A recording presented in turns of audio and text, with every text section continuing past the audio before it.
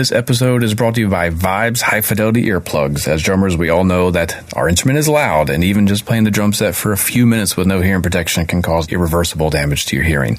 Now, here's the thing. Foam earplugs, they're cheap, they're easy to find, but they don't really give you the right sound. They're not meant for audio. They muffle everything to make it sound dead, and that's usually why we end up taking out the earplugs and just playing with no hearing protection and causing damage. Now, the Vibes are designed especially for music listening and performing, so it doesn't block or muffle the sound. It just reduces everything to a safer level, keeps the frequency spectrum pretty even. It reduces the volume by 22 decibels. So go check out, if you go to discovervibes.com, they are giving you podcast listeners a special discount of 15% off plus free shipping in the U.S. if you use the promo code MODERN. Again, go to discovervibes.com, enter the code MODERN, and get 15% off your order. So just go do it. Get yourself a nice pair of Vibes High Fidelity earplugs. I have them next to my kit when I'm practicing. I always plug them in if I'm not wearing my in-ears or my headphones.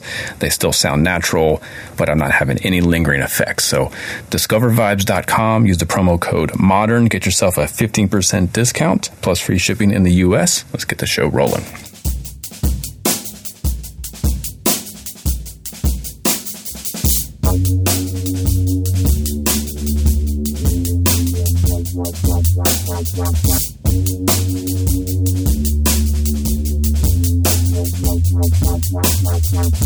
Speaking of that snap, I have had now officially my third person call me and ask me how we start our podcast and how we sync our audio being on other sides of the country. Oh, yeah, and it's about lo-fi as it gets. Yeah, and they get literally, like, they're like, okay, so, but you play a beat. How do you match the beat up? I say, no. The beat is just so to even out the spacing when I say 1, 2, 3, 4, so that we don't rush or drag, and he can line up the. It's just so hilarious that it's like no one's really figured out how to crack this code yet. So we're all just when was that taping everything together thing invented in film? Exactly. They knew about this back in the day. Yeah, in the silent movie days. My goodness, how are you doing, bud? I'm doing good. I'm doing quite good. It's been, I feel like there's been all kinds of commotion in a good way happening, which I don't even know where to begin. I'm like overwhelmed. There's like new gear here. I've got a brand new drum dial tune. Did you see that at NAMM? No. It's another take on the, a big old one single crank that tunes the entire drum. Okay. So I'm going to be giving that over the weekend, a real kind of hefty test to see how it does. Pretty cool. What else, man? There's so much stuff. I got some solid. Clearly, you just gave up being clean and proper because you look like a dang lumberjack. You got your red flannel, your hat, you're scruffy as all hell. You look like a man. I taught until 10 o'clock in Philly last night. I didn't quite get up as early as I should. No, it's awesome. I feel like you could just walk in here right now and it'd be like, is that birch? What is that smell? Like, oh, it's Dawson. He's been rubbing rubbing Plywood shells all over his face. Oh, love it. Good stuff. Oh, man. Good stuff. So you're teaching... No, I was in Philly, so I teach a writing class every other week in Philadelphia, and that's like 2 hours away from my house. Okay. So when it gets to be 10 o'clock and I'm just leaving Philadelphia, I know the next morning is going to be a little rough. And hence the rugged version. Rugged look. I love it. Who's our intro beat? That's Jason Reeve. Over in the UK.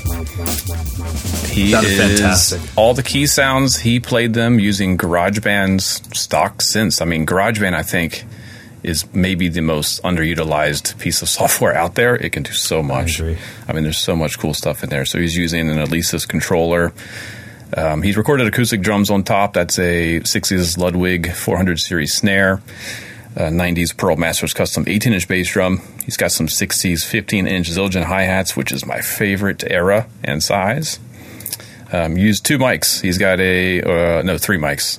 A Rode M5 pencil condensers, I guess is the overheads, and an SC Electronics condenser on the bass drum.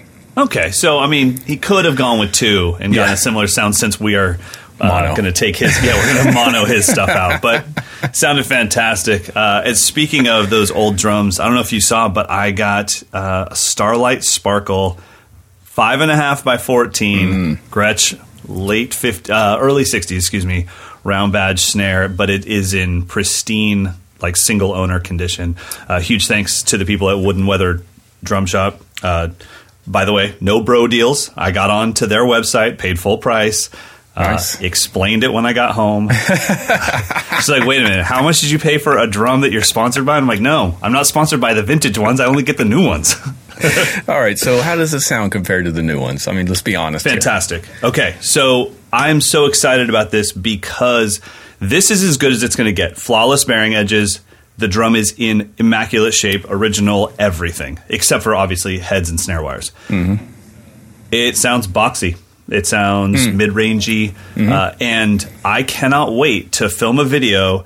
If my prototype snare actually makes it into production, I can't wait to film a video of that exact drum, me grooving on it, and then morph into my current drum so you can hear. It's almost like turning the EQ on. All of a sudden there's highs and lows, and exactly. And so it sounds exactly what it should sound like. It sounds like the 60s. It'd be silly to be like, can you give me that drum but make it sound just like now? Yeah, it's going to be a new drum. Did you say it has the original wires too?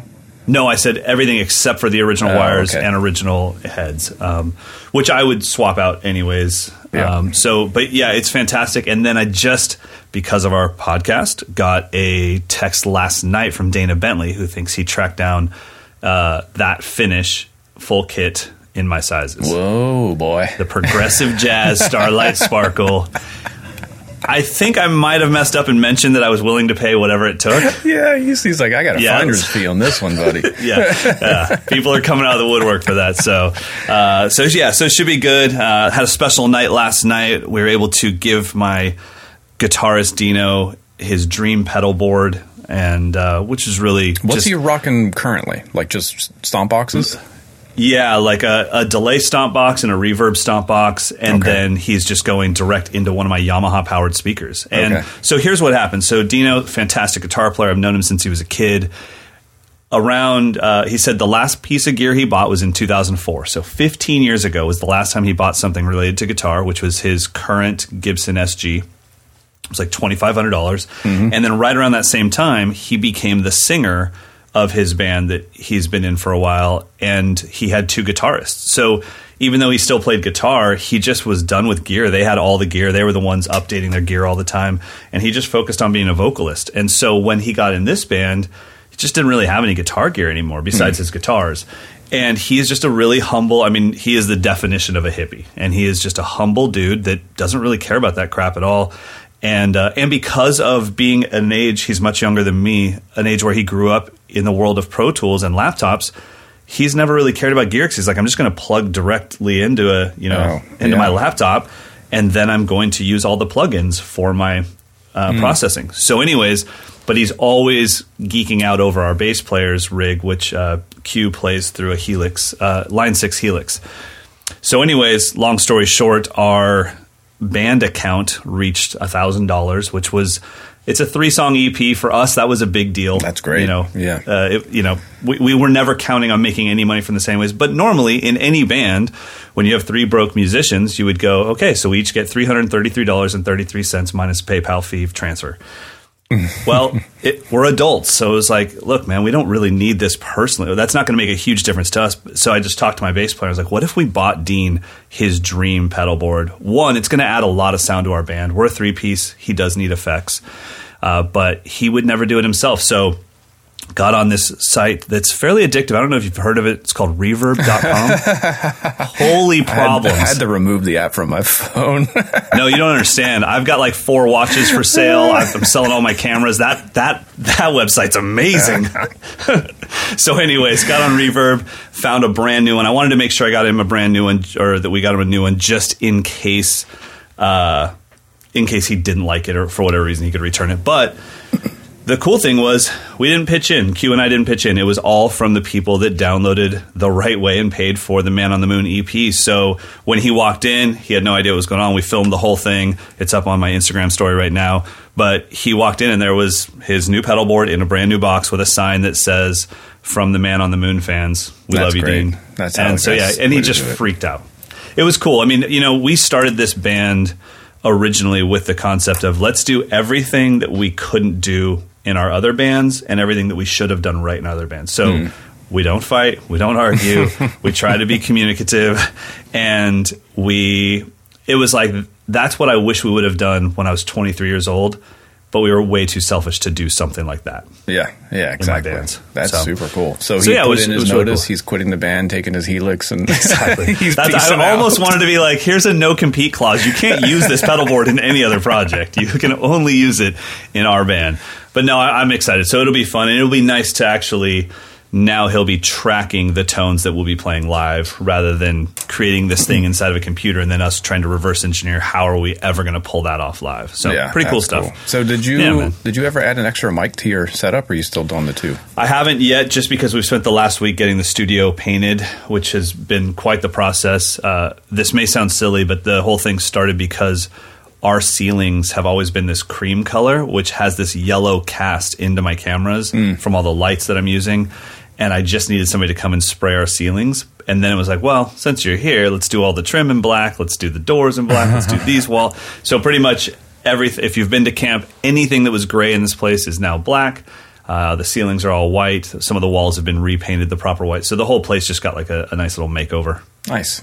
Yeah, cool. So it's all good, man. Well, I've been keeping the 3 mic setup in my studio for not just for my own experimentation, but for Modern Drummer demos to just see if it's significantly more realistic than my multi, more honest or whatever you may think it may be. Yeah, more true.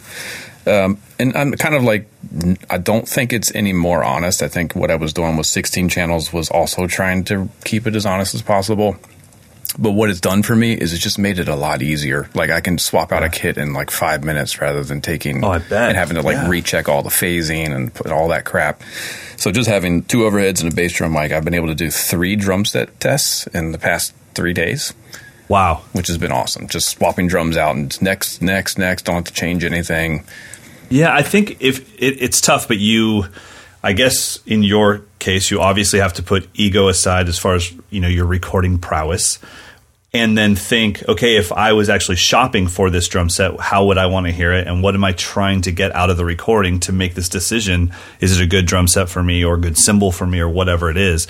And I think, I look forward to hearing that setup from you. So I can just see since I'm more in the shopper's perspective and the customer's perspective, how I feel about it. Because I know that it was a game-changing thing when Memphis Drum Shop and MyCymbal.com started doing all their demos, and it was like, there's no mics anywhere. There's just an overhead. Yeah. And they're just saying, I know that we could make it sound better, but this is actually what this cymbal sounds like. Yeah, I mean, the room, I think, is really important at that point. For sure. My room's pretty dead, so if I just went super minimalist, it would just be kind of flat and bland sounding. On your iPhone. Yeah, but what I think is not going to work is snare drum demos, because not having a close mic on the snare, everything just sounds like a crack. That's all you get. You don't hear any of the tone whatsoever. So I'm hesitant to do any official snare demos with this setup, but full kits, cymbals, so far it's been on the same level. I don't feel like I'm missing anything, and it's certainly made me more efficient. So and where is your third mic? Are you just doing 2 overheads and kick? Yep. I've got a XY stereo pair over the top of the kit, and then a large diaphragm condenser, 12 and a half inches exactly in front of the bass drum, and that's it. Exactly? Yeah, exactly. And the overheads are 46 and a half inches over the snare drum. If anyone cares. So Dawson. So Dawson of you. I love it. All right, guys. Well, we've got a lot of stuff to dig into today. We're going to talk about plywood snare drums, which I'm really excited about because I've been digging into this myself, and through the process of creating a drum with Gretsch, which we don't know if it'll ever be sold or not, but I've learned a lot about that. So I'm excited to share that with you guys and find out what Mike's found out on his own. We'll be checking out our featured artist, Mr. Philip Fisher from the band Fishbone, and in our gear review section, we'll check out an Almond snare, which I'm pretty excited to talk about because I didn't even know that anyone had tried to make a drum out of Almond. If anyone's going to do it, DW's going to do it. Yeah, exactly. I think they were the first, as far as I know. It's going to be awesome. All right, well, let's get into it. Let's talk about some educational stuff. Plywood snare drums. So as far as I'm aware, this is not a biased opinion, but as far as I'm aware, Gretsch was the company to introduce the multi-plied shell. Is that correct? To introduce, I don't know the exact. I would like how you define multiply. More than 3 or no 3? 3. Yeah. So going from steam bent, because that's from what I know. That's the original, right? Yeah. So we had steam bent, and then that's why we had reinforcement hoops, and then the multiply shell Gretsch was advertising that as a big deal, that this drum will not warp because it's a multi-ply thing. So the 3-ply shell came in. Obviously, Ludwig would have been around at the same time, catching on. Slingerland, Rogers. Yep. So then we get the plied shell. So if you guys don't know, plied shell just means what you think. You take laminates of wood and you glue them together. And so you've got a piece of wood, glue, piece of wood, glue, piece of wood, and you can do it with as many plies as you want. Would you say the standard nowadays is a 6-ply shell? Yeah, I guess so. I mean, I think it's standard modern. Yeah, probably 6. I mean, I think it ultimately comes down to thickness. What is the total thickness? Because I have a kit made out of Keller has a Magnum series, which is thicker, so you can use fewer plies and get the same thickness as like a 6-ply shell. Okay. But yeah, I think it's standard 6 is probably, and that is the Gretsch formula, isn't it? Or is it 5? Is now. Yes. No, it's 6. If you had, let's say, a USA Custom, it would be 1 ply of maple. And this comes to one of your other points that we'll talk about later in the article. But 1 ply of maple, then 4 plies of gum, then 1 more ply of maple. And then, like you said, they call that a maple drum. Yeah, exactly. Which is crazy. Yeah, so I did this big feature story in the March issue, whatever's out now, with Dennis on the cover. And the whole premise was I wanted to know what each of the most popular woods, what do they sound like? What is their actual natural sound? So my buddy Chris at Bucks County was into it. He built 6 drums, all to the exact same specs, but with 1 species of wood per drum. Wow. So everything is the same except for the wood. Like the bearing edges are identical, the number of plies, the thickness, the hardware, the heads, the tuning. I was so nerdy about the tuning to where down to each frequency of each lug is identical on all 6 drums. The snare tension itself was identical on all 6 drums. The mic placement, obviously, I played the same dynamic and the same groove on all 6 drums, just to see if I could really tell a significant difference between maple or jatoba, for instance, or walnut and birch or whatever. So we got the obvious choices, maple and birch, and then we got cherry, walnut. Those are kind of like the 4 common shells. And then he suggested giving 2 harder woods that are a little bit more rare. So we got hickory, which is what Chris says, the hardest domestic American wood you can get. Okay. And then jatoba, which is harder than hickory. So 2 really hard woods, and then 4 of what we kind of are pretty familiar with in drum making. Wow. Yeah. So I got to get me some jatoba drumsticks. There might be a company making jatoba. I wouldn't doubt it. All right, so you want to give these a listen?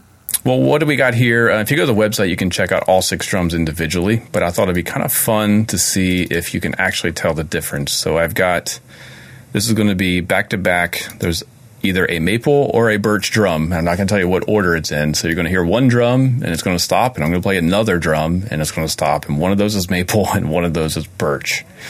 Okay. So you want to try? Take a listen? I'll try. I'll play your little games.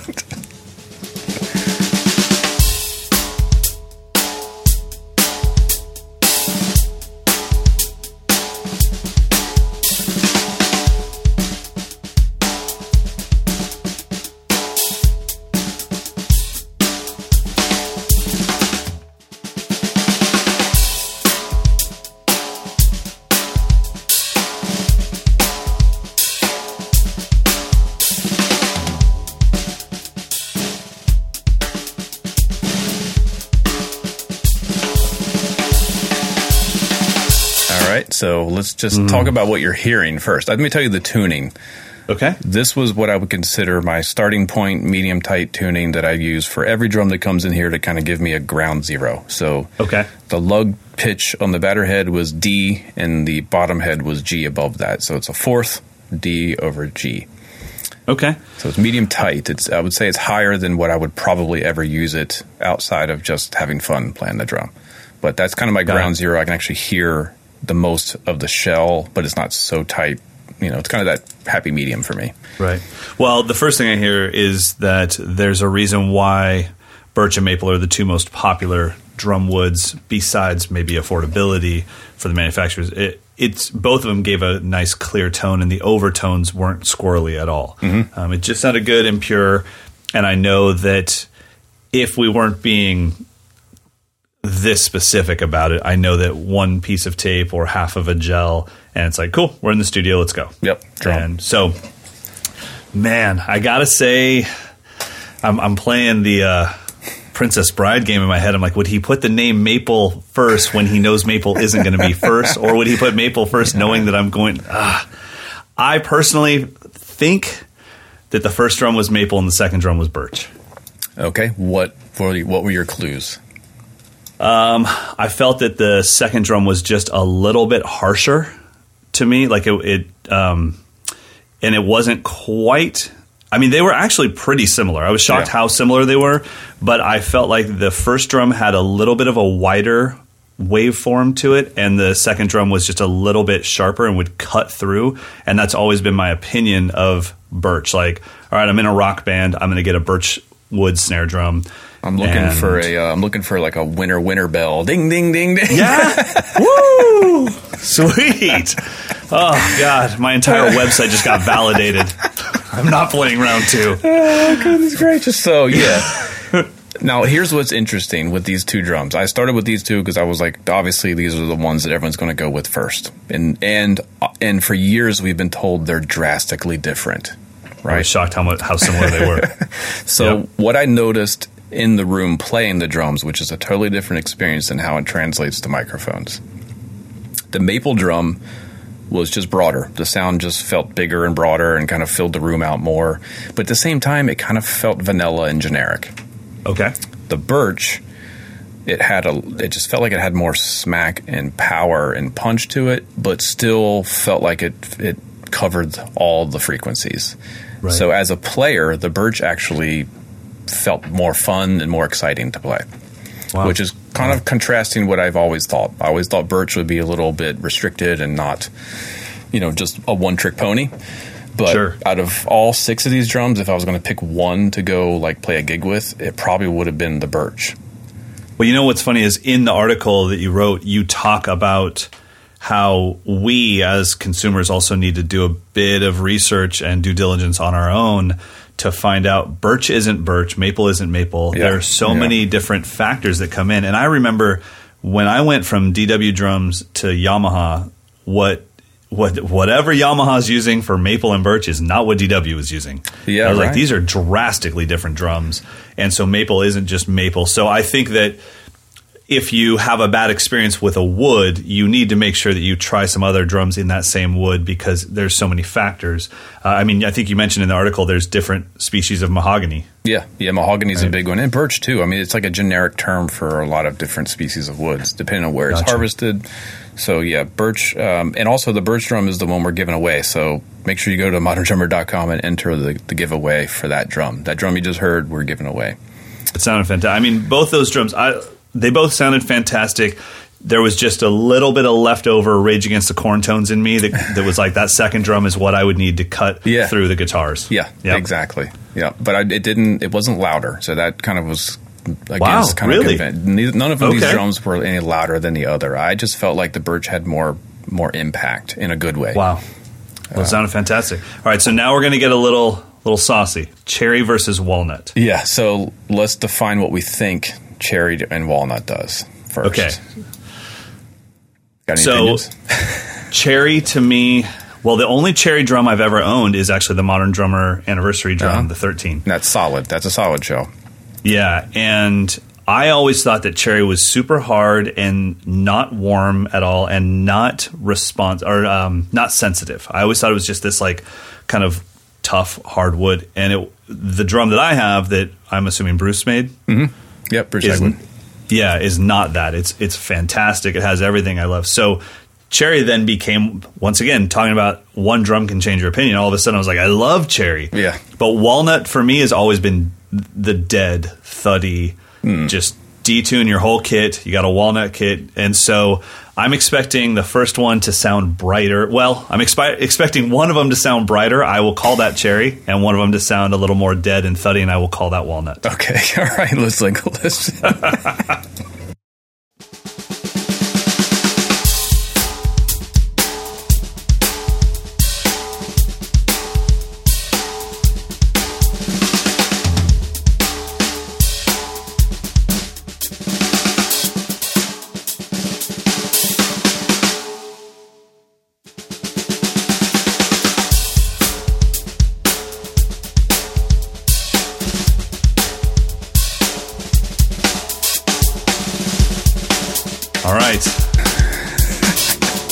And I swear they're not all the same drum. No, once again, I was kind of surprised. That time I did something different. So the first time we listened, I listened to the whole thing all the way through. This time I was just bouncing between 20 seconds in and 1 minute and 20 seconds, really ABM right quick. I think the first one was cherry, and I think the second one was walnut, only based off of what I said earlier about one of them is going to be brighter and one of them is going to be a little thuddier. It is the opposite. Son of a bitch! The first one is actually the walnut drum. That part of this podcast was brought to you by bobslessons.com. The first one that I got right, that was all Mike's lessons. Okay, but I think you brought up, this brings up an excellent point. I had the same master craftsman make all 6 of these drums. Okay. And he knows what to do with each of these timbers to make them the most versatile, all-purpose sounding drum possible. So Gotcha. that's a huge factor that I think we often overlook. Like, let me just get a birch drum from this company and a maple drum from that company. So, and what we're saying is if you had like a major manufacturer doing this, most likely they're going to say, well, we do these bearing edges. We do this snare bed. Yeah. Now we're just doing it with walnut instead of birch. Right, exactly. Or maple. Gotcha. And okay. I think if it's not, if it's just coming off a factory, then you're going to have all kinds of different factors, like what's the moisture content in the wood that day. And whereas, Chris is like, this is the timber I bought and I know what it's going to do, so I need to make sure I do this with it to get the most out of it. So I think the moral of the story is... I got to say, that walnut sounded great, by the way. The walnut was, again, what you hear in the room and as a player perspective is totally different than what translates to the listener and to microphones. For sure. The walnut was the most ear-friendly of the 6. It just had like a softer, rounder sound that as a player, this would be my acoustic gig drum. Okay. Like there was no harshness. Rim shots didn't feel like they were punching me in the ear canal or anything like that. Now, let me ask you this. Could you tell a difference in the feel of the drums? Like as a player, do they respond different to your stick? Okay. That's the thing. That's the craftsmanship. He knows what he needs to do to make it as responsive as possible, as dynamic as possible. So all of them performed nearly identically, as like response was phenomenal. The dynamic range was phenomenal. The tuning range was phenomenal. There were subtle differences in timbre that I think you can hear them when you're playing the drum. I don't know if you can really hear them when you're 10 feet in front of the kit, and with a microphone on it, you really would have to, the tuning would kind of change, I think. Like that walnut drum, if I tuned it a lot lower, you would probably immediately say, yeah, that's walnut. Wow. And the cherry, if I tuned it higher, you would have said, okay, that's cherry. I wonder if it just at some point comes down to, I guess, the way that I would see a Fender P bass or a Fender Jazz bass, which is sometimes you just need to get a good bass. Right. Out of the 60, one of these, because of all those factors you mentioned and the moisture content and everything, one of these is better than the other 59. Mm-hmm. And if you had just a great drum set, no matter who made it and what it was made out of, if it was done right and the bearing edges were perfect and you tuned it right, it's going to sound like a drum set. It's going to sound really good. Yeah. Yeah. Yeah. There isn't one wood out of these, and there's 2 more that we're not going to. They're at moderndrummer.com if you want to hear Jatoba and Hickory. Those were more extreme, so just go check those out. But I think as far as these 4 kind of woods that we're all sort of familiar with, any one of them could have covered any gig for me. It just would have been subtle differences. The birch and the cherry had a little bit more focus, a little bit more punch. The maple was kind of the generic doer of all things. And the walnut just felt a tiny bit darker and less abrasive acoustically. But yeah, tiny. And what's crazy is that if we get rid of the placebo effect, whatever it is that you liked about the walnut on one other human could be everything they wouldn't like about the walnut because of personal taste. And that's why they make all these things. So I thought that was really cool. Just to kind of wrap up this topic, that I've been part of this thing with Jefferson at Sugar Percussion. Right. And I've commissioned a drum from him. And he said, you know what, why don't we do this before I start guessing? Because it's not like he's going to make me a drum. I play and go, I don't like it. And then he starts over. It's like, well, that's your drum, bro. You bought it. That's your drum. So he said, why don't we do this? Before I get deep into this, let me send you 3 drums from my personal collection. I'm going to send you a yellow drum, a blue drum, and a red drum, and I'm not telling you what any of them are made out of. Oh, interesting. And he's like, tell me what you like about the yellow and what you don't like. Then tell me what you like about the blue and what you don't like. And then same with the red. So I have 3 drums here from his personal collection, and they're very different species of wood, and he won't tell me what they're made out of. And I'm then reporting back to him what I liked and what I didn't like about each. And then that's what he's going to then base this drum off that he's making for me on. Have you done any testing yet? I have. I just played the yellow one, and I can tell you right now, only because this place has been getting painted, so it's been kind of unusable for me for a little bit as far as testing drums. So the yellow one, I feel so not legit right now. The yellow drum with squiggly metal pieces on the bottom, and like a knob that turns them on and off. So anyways, the yellow drum right away completely squashed what I thought about stave drums. It's incredibly sensitive. It's beautiful. You know, the only real stave drum that I've liked has been the one that I got from Cherry Hills that I then, as soon as I made a video about it, we had to send it back because somebody bought it. Mm-hmm. And it was, it's a one-off, so it's not like you can make another one. So this, as soon as I played it, I was like, okay, what I will say, even though I'm still part of the stave hater group, I will say there's a massive difference, more difference than I was ready for, between high-level craftsmanship stave and general drum company putting out a $300 stave drum. Yeah, that's what I mean. It's a massive difference. Because his ears are tuned to what it needs to do, so he's going to manipulate that wood to get it to do what it needs to do. And that's something that Ron Donetta has been kind of preaching forever, that like, I don't need to tell you what wood it is because I'm going to make it sound good, whatever it is. Like, I'm not going to give you a bogus drum. It's going to, you don't need to know what it is. Just know it's going to sound good. Oh, man. Well, so I literally took it out of the box and played it live in a live lesson on Mike'sLessons.com, and you could just see on my face being like, oh, crap, this thing sounds really good. God dang it. But I mean, obviously the whole point of this is I want it to sound good. These drums have been around for a long time for a reason. I don't want at the end of all this to be like, I was right, stave sucks. Yeah. Like, that's not my goal. My goal is, why do I think that stave, why do I have all these negative connotations to stave? Can you fix that for me, Jefferson? And that's the whole point of this exercise. And then in the end, I will have a stave drum here for my students that they can find in my campers, so they can have a great example of, this is what a stave can be. Interesting. I think the theory is, maybe I'm wrong, but the reason plywood became so standard is because in the past, solid like steam bent drums, if they got wet, they would just open up and you'd have like go back to plank form. Yeah. And stave drums over time would shrink and then basically crack and explode. Okay. So I think the whole selling point with plywood was your drum's not going to explode or open up on you. Yeah, like I said, I don't remember what ad it was, but I was listening to my pick of the week this week, my last week's pick of the week, which was the Drum History podcast. Mm-hmm. And he did a history of Gretsch, and they were saying that it was like in the 1930s, there was an ad campaign, and the whole campaign was, our drums won't warp, which means the only reason to explain that is because everyone else's drums were warping. Yeah, exactly. Like right now, if somebody said that, I'd be like, okay. I haven't really had any problems with my Thomas Silver Star lately. It's not a real big selling point anymore. But at the time, it must have been a massive selling point because of stave and solid shell. So, that's all cool. right. Well, hopefully you guys learned something from that. It is time now to get to our featured artist. And our featured artist this week is somebody that has been a mainstay in the drum community for a very long time. And that is Mr. Philip Fisher from the band Fishbone.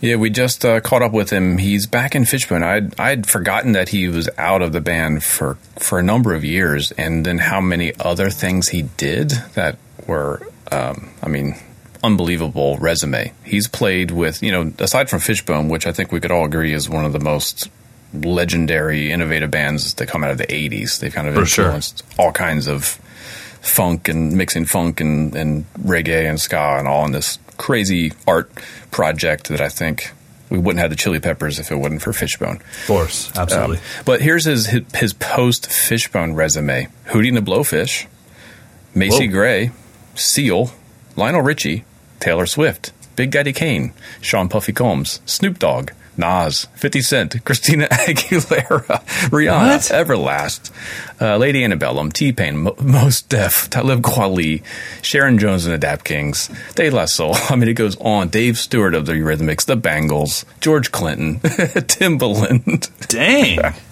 Justin Timberlake. Oh, yeah. Wow, that's incredible. Yeah, so something happened a few years back where he decided the band that he formed with his brother, he needed to just get out of it, and I guess everyone was just waiting for him, and just he's been on a tear. But the band is back together. So if you're a Fishbone fan, I think now's the time to go see them, because it's the original dudes. They're back, where they were when I first heard them, which is the late '80s.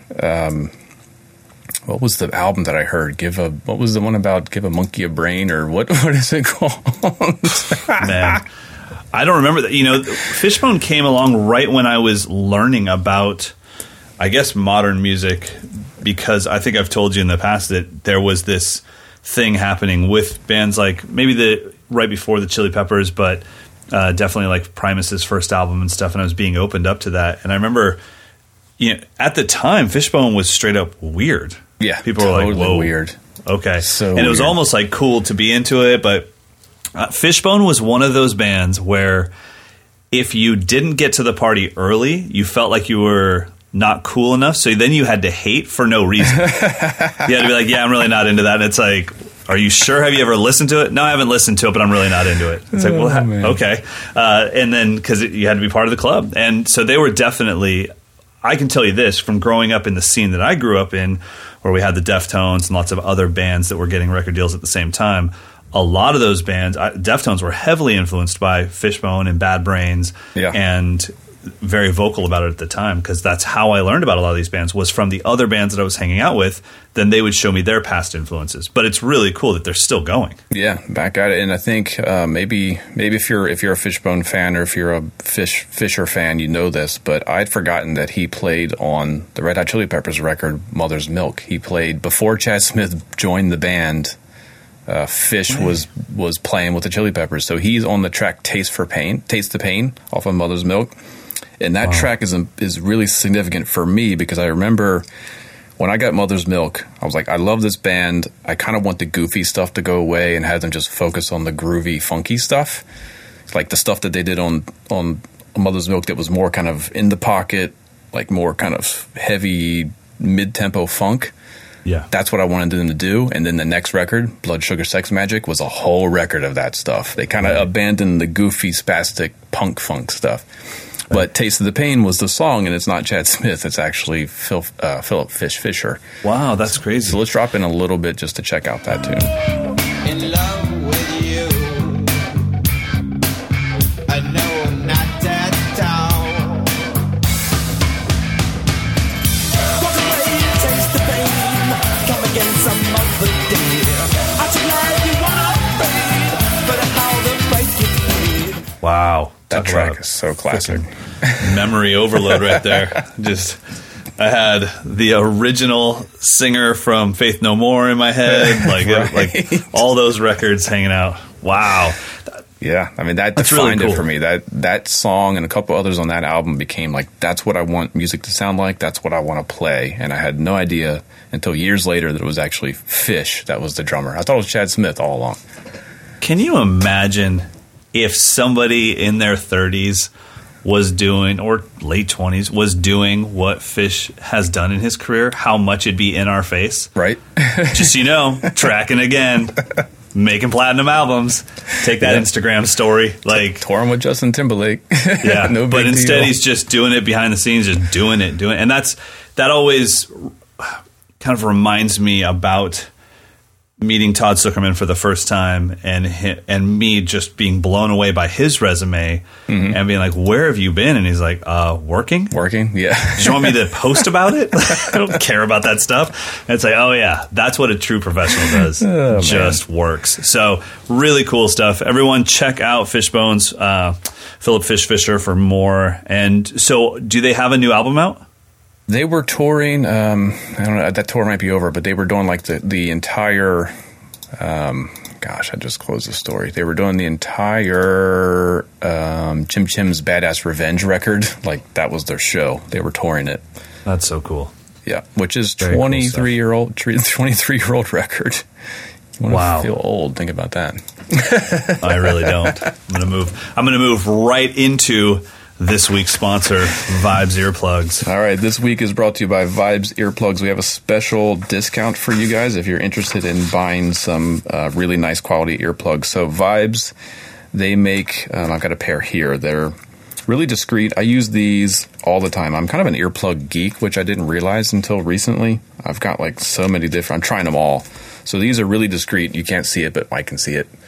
It's a little white, maybe like a Q-tip sized piece with a clear handle that, keeps it from dipping into your brain. But anyway. Very important. So these, I have these at my kit whenever I just want to go play drums and don't want to turn on my headphones and all that stuff. These are one of the best options I've found that just keep the volume at a point where it doesn't hurt you but doesn't destroy the quality of the sound. Okay, so you feel like you're connected to the kit musically when you have those in? Totally. I don't notice any significant sonic difference other than it gets rid of the harsh mid-range stuff that I don't like anyway. It's stuff you would EQ out if you could. That you would EQ out. Oh, that's great. So it just brings down the volume. So these, what is the code? So you can, if you go to discovervibes.com, that link will be in the show notes, but it's discover, DISCOVER, vibes, VIBES.com, and you use the promo code MODERN, you can get a 15% discount on a pair of these, and it'll be free shipping for anyone who's in the U.S. So I would definitely take advantage of that. It reduces the volume by 22 decibels, which is plenty of reduction to where you're never going to damage your hearing, but it's not so much that it makes you feel like you're underwater. So that's fantastic. Definitely check them out. They're only $24 without the discount code, so I think definitely worth getting. Go get a pair, support them. They're doing good things, and we thank them for supporting the show. These would be the ones that I would just take with me everywhere. They come with a tiny little case, so it's easy to just kind of throw in your pocket. They go to gigs with me, they go to shows, but there's always a pair right next to the kit. I definitely, if you're not practicing with earplugs, get yourself some Vibes. Agreed. So the discount code is MODERN. Go to discovervibes.com, 15% off plus free shipping. Do it. Thanks, Vibes. All right, let's get into the candy. It is time for an extremely limited drum. From what I was reading, they've only made 50 of these. Well, I guess 51 because you had a prototype, and then they made 50 for sale. And this is the... Oh, wow. The wood is from California's T&P Farms. Yep. This is an almond drum from DW. So an almond tree doesn't get very big. So they had to harvest. I guess they had to be very careful with how they harvested this wood. It's not like you can just cut a huge piece down and just plank it out. They had to be real kind of strategic with it. It's gorgeous. It looks like almond. Like just the striations in the wood. It's really, really gorgeous. Yeah, the cool thing about it, just on a visual level and color aside, is I don't recognize the pattern of the wood. Mm-hmm. Generally, I can say, I know what that is. That's waterfall babinga. That's maple. That's almond or walnut. I don't recognize this, and so that in itself makes it cool for any drum collector for sure. In typical DW fashion, the finish is it's like a subtle kind of burst, so you can't really tell that it's actually... It just looks like a natural wood with some bright spots and some dark spots. It's really pretty. I'm just looking at the thumbnail of your video, not even the picture, but the thumbnail of your video, and it looks like you were taking this to an auto show, and you stopped by and got it glossed. Like, it is so insanely gorgeous. Yeah, and I definitely don't wipe down anything before I demo it. Okay, so... What was the size of the drum they sent you? That's a good question. What was it? I think 6.5 by 14. 6.5 by 14. I'll just tell you what it is because I'm 45-degree bearing edges. It's a 12-ply shell. So again, this goes back to, does the ply count matter or is it the thickness? Yeah. My guess, I don't remember, was because they had to cut the laminates pretty thin. They had to use more of them to get the shell wall, the thickness that they wanted it to be. And as far as you could tell, each ply it's a full ply, right? So I'm trying to think of. I'm looking in my mind at an almond tree, thinking like pretty how small. I guess. I don't know what this particular farm. It's the T&P Farms. Oh yeah, no, they're known for having thick ass almond trees. Okay, everybody knows about the T&P almond tree trunks. Those things are huge, goodness. Like an oak tree. Let's listen to this thing, shall we? Before I get off the rails.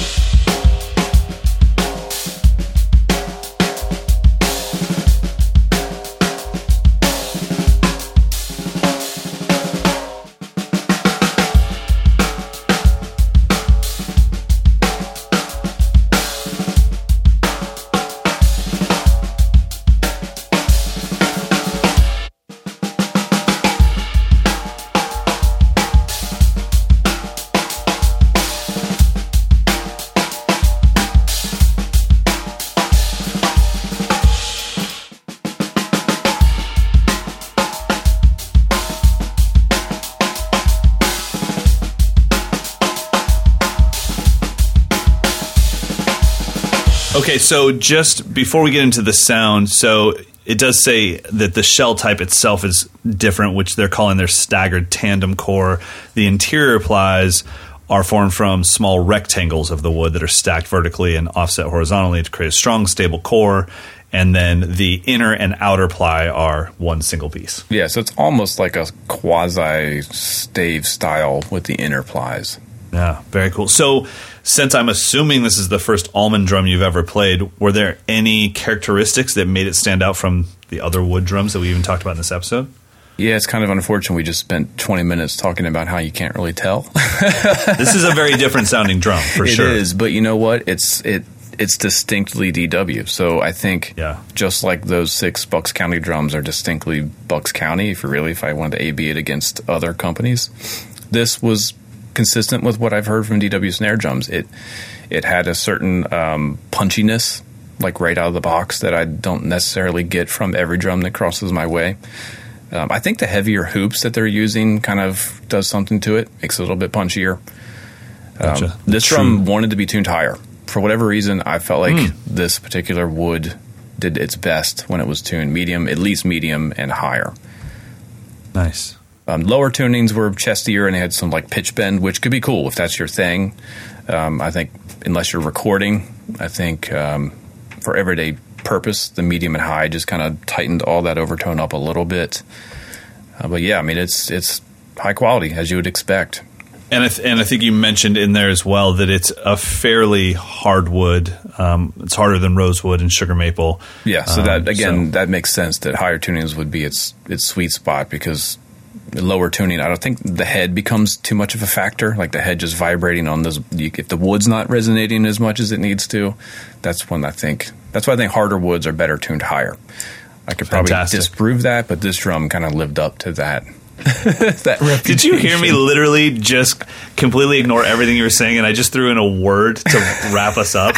That was so rude of me. You were like really dropping knowledge, and I went, fantastic. Okay. Don't worry, I'm going to edit you out. It's all good. Yeah, I think that's a good call. It's a beautiful drum, and I believe they're making only 50 of these and also 50 of the kits. So if you want some of the most gorgeous looking and rarest and uniquely American drums, these will probably only be available this year.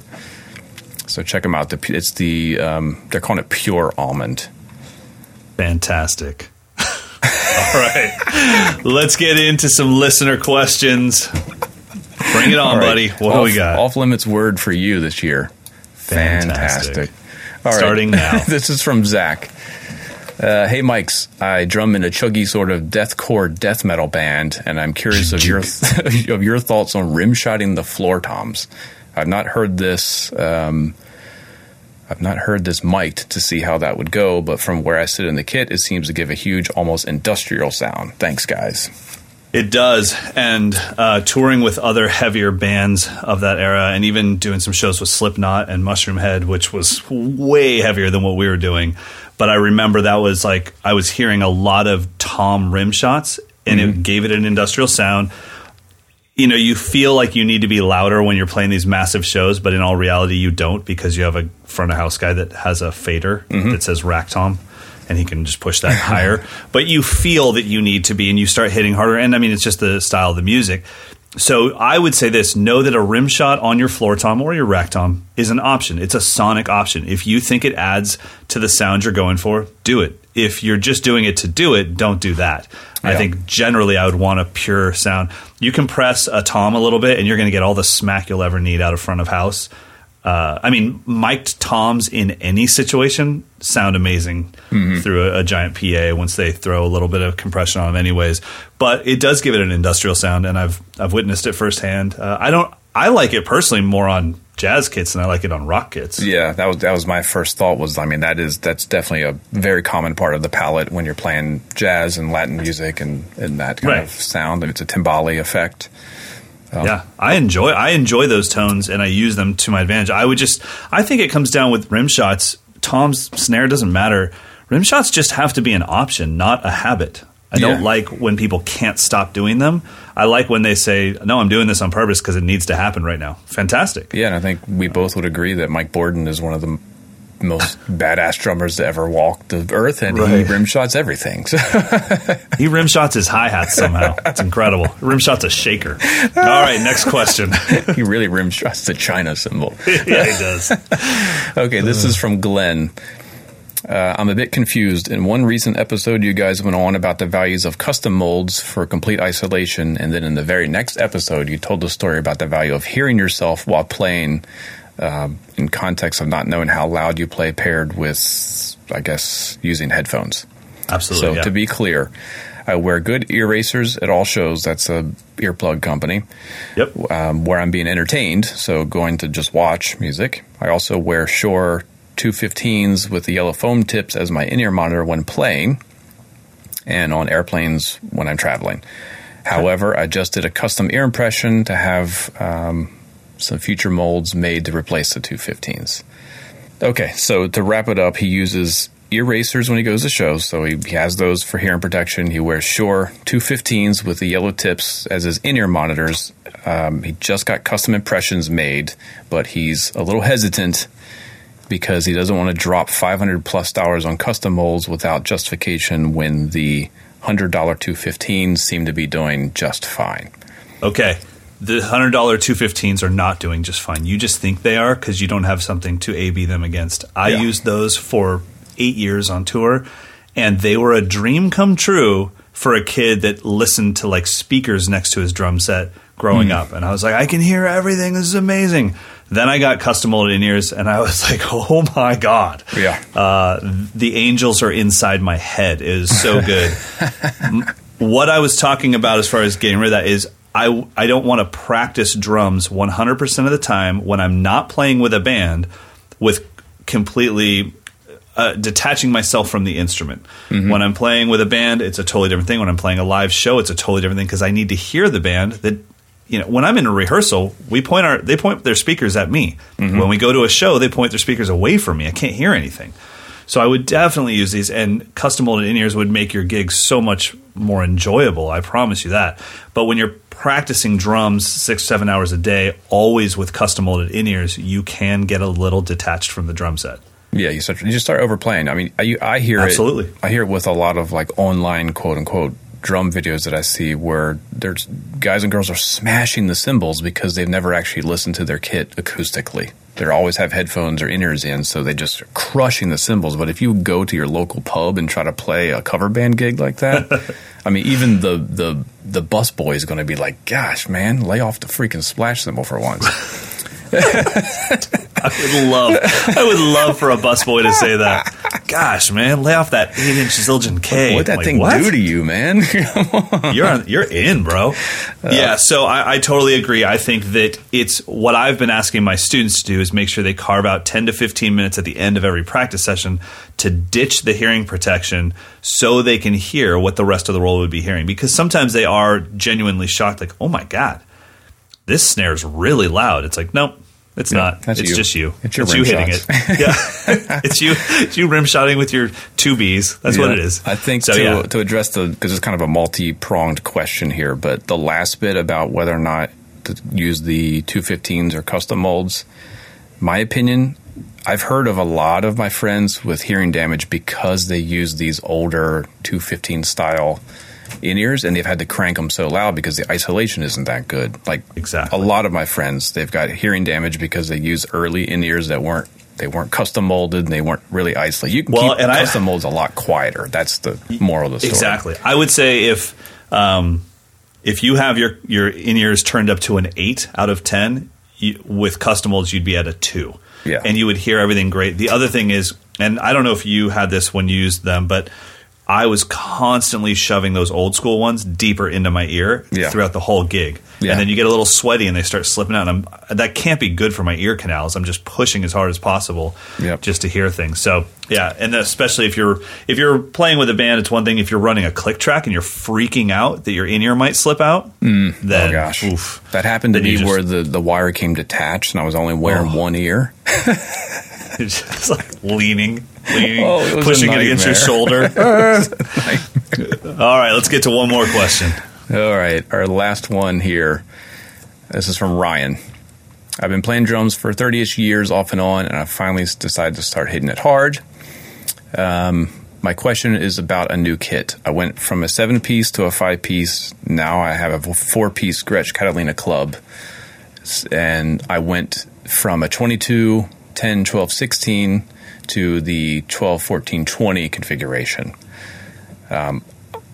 So the question is, would you normally clamp the bass drum pedal directly to the rim and just hit higher up on the batter head of the 20, or should he use a lifter?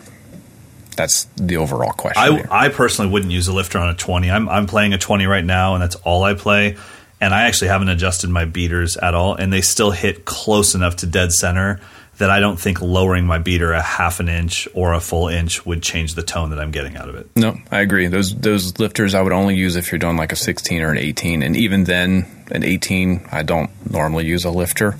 A 16, I would, because you're hitting almost out to the barren edge at that point. But yeah, I agree. And really, the center point on the bass drum, at least from a classical perspective, is a null point. So you don't want to hit there anyway. You want to hit slightly above or below center to get the maximum tone.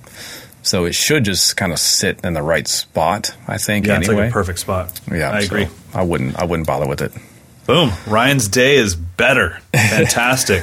All right, guys. Well, please keep sending your questions, whether it be audio or text, to mdinfo@moderndrummer.com. We love getting your questions. And now it is time for our picks of the week. My pick of the week is a shock to me because I have been anti. Just like I said, if you weren't into Fishbone, then you have to pretend that you really aren't into Fishbone.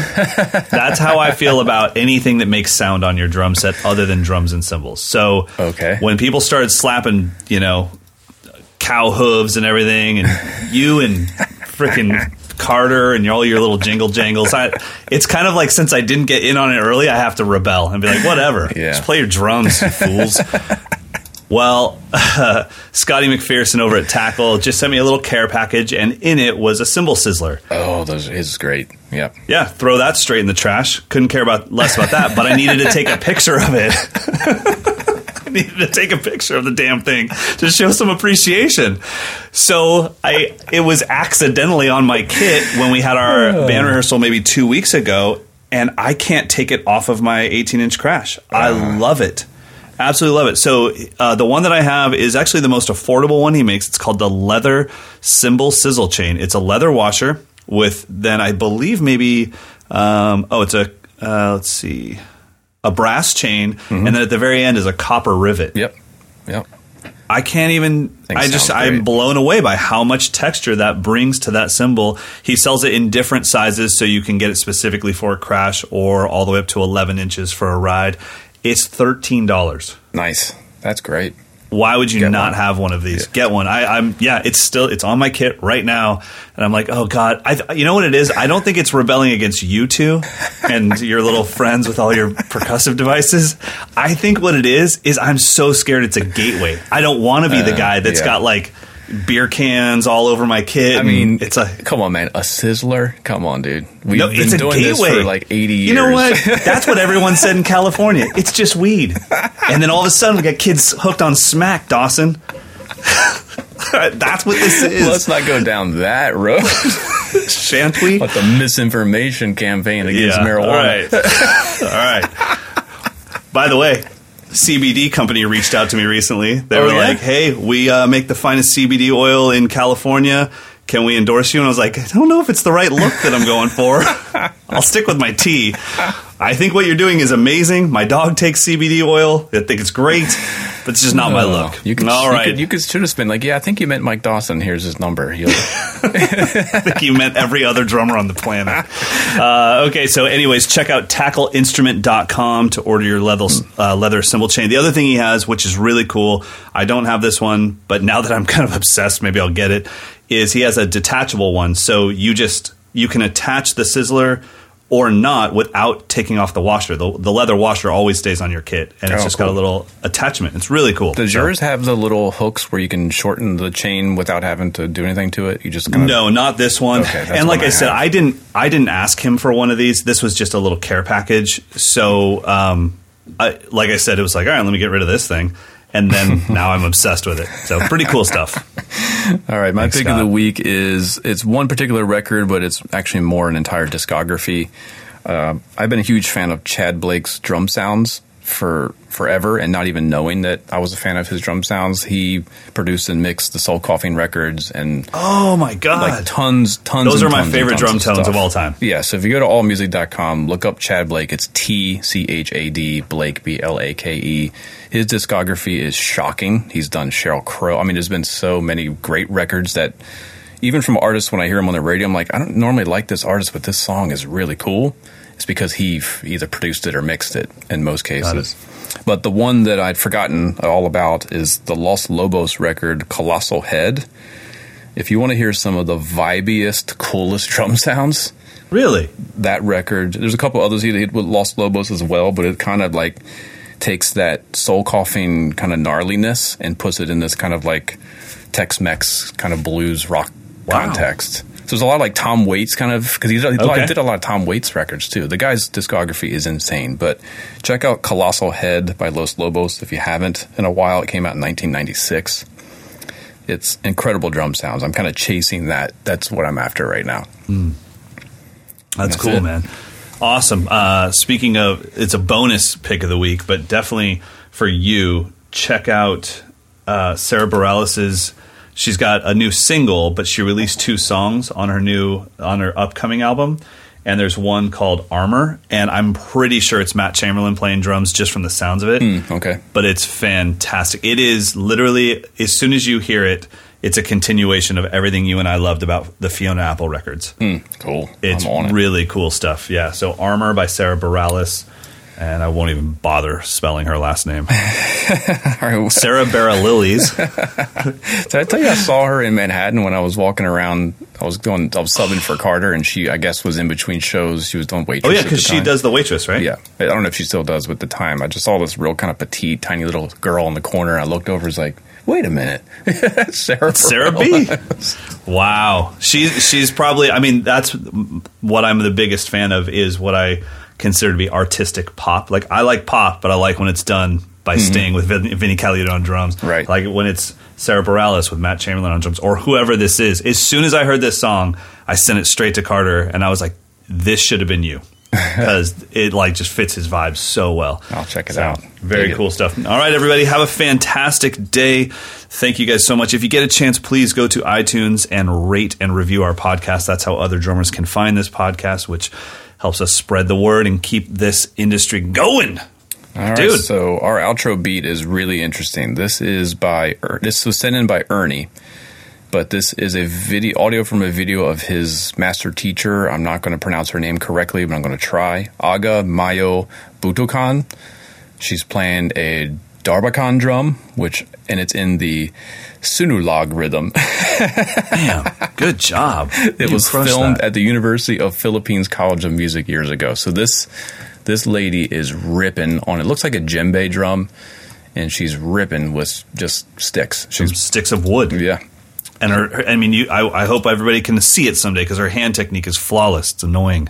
That's it. We're going to send off on that note. Thanks, Ernie, for sharing that. And we need more beats. So mdinfo@moderndrummer.com. Keep them coming. We could use some more audio questions as well. mdinfo@moderndrummer.com. That's it. We're done. Until next week. See you then. Later, buddy.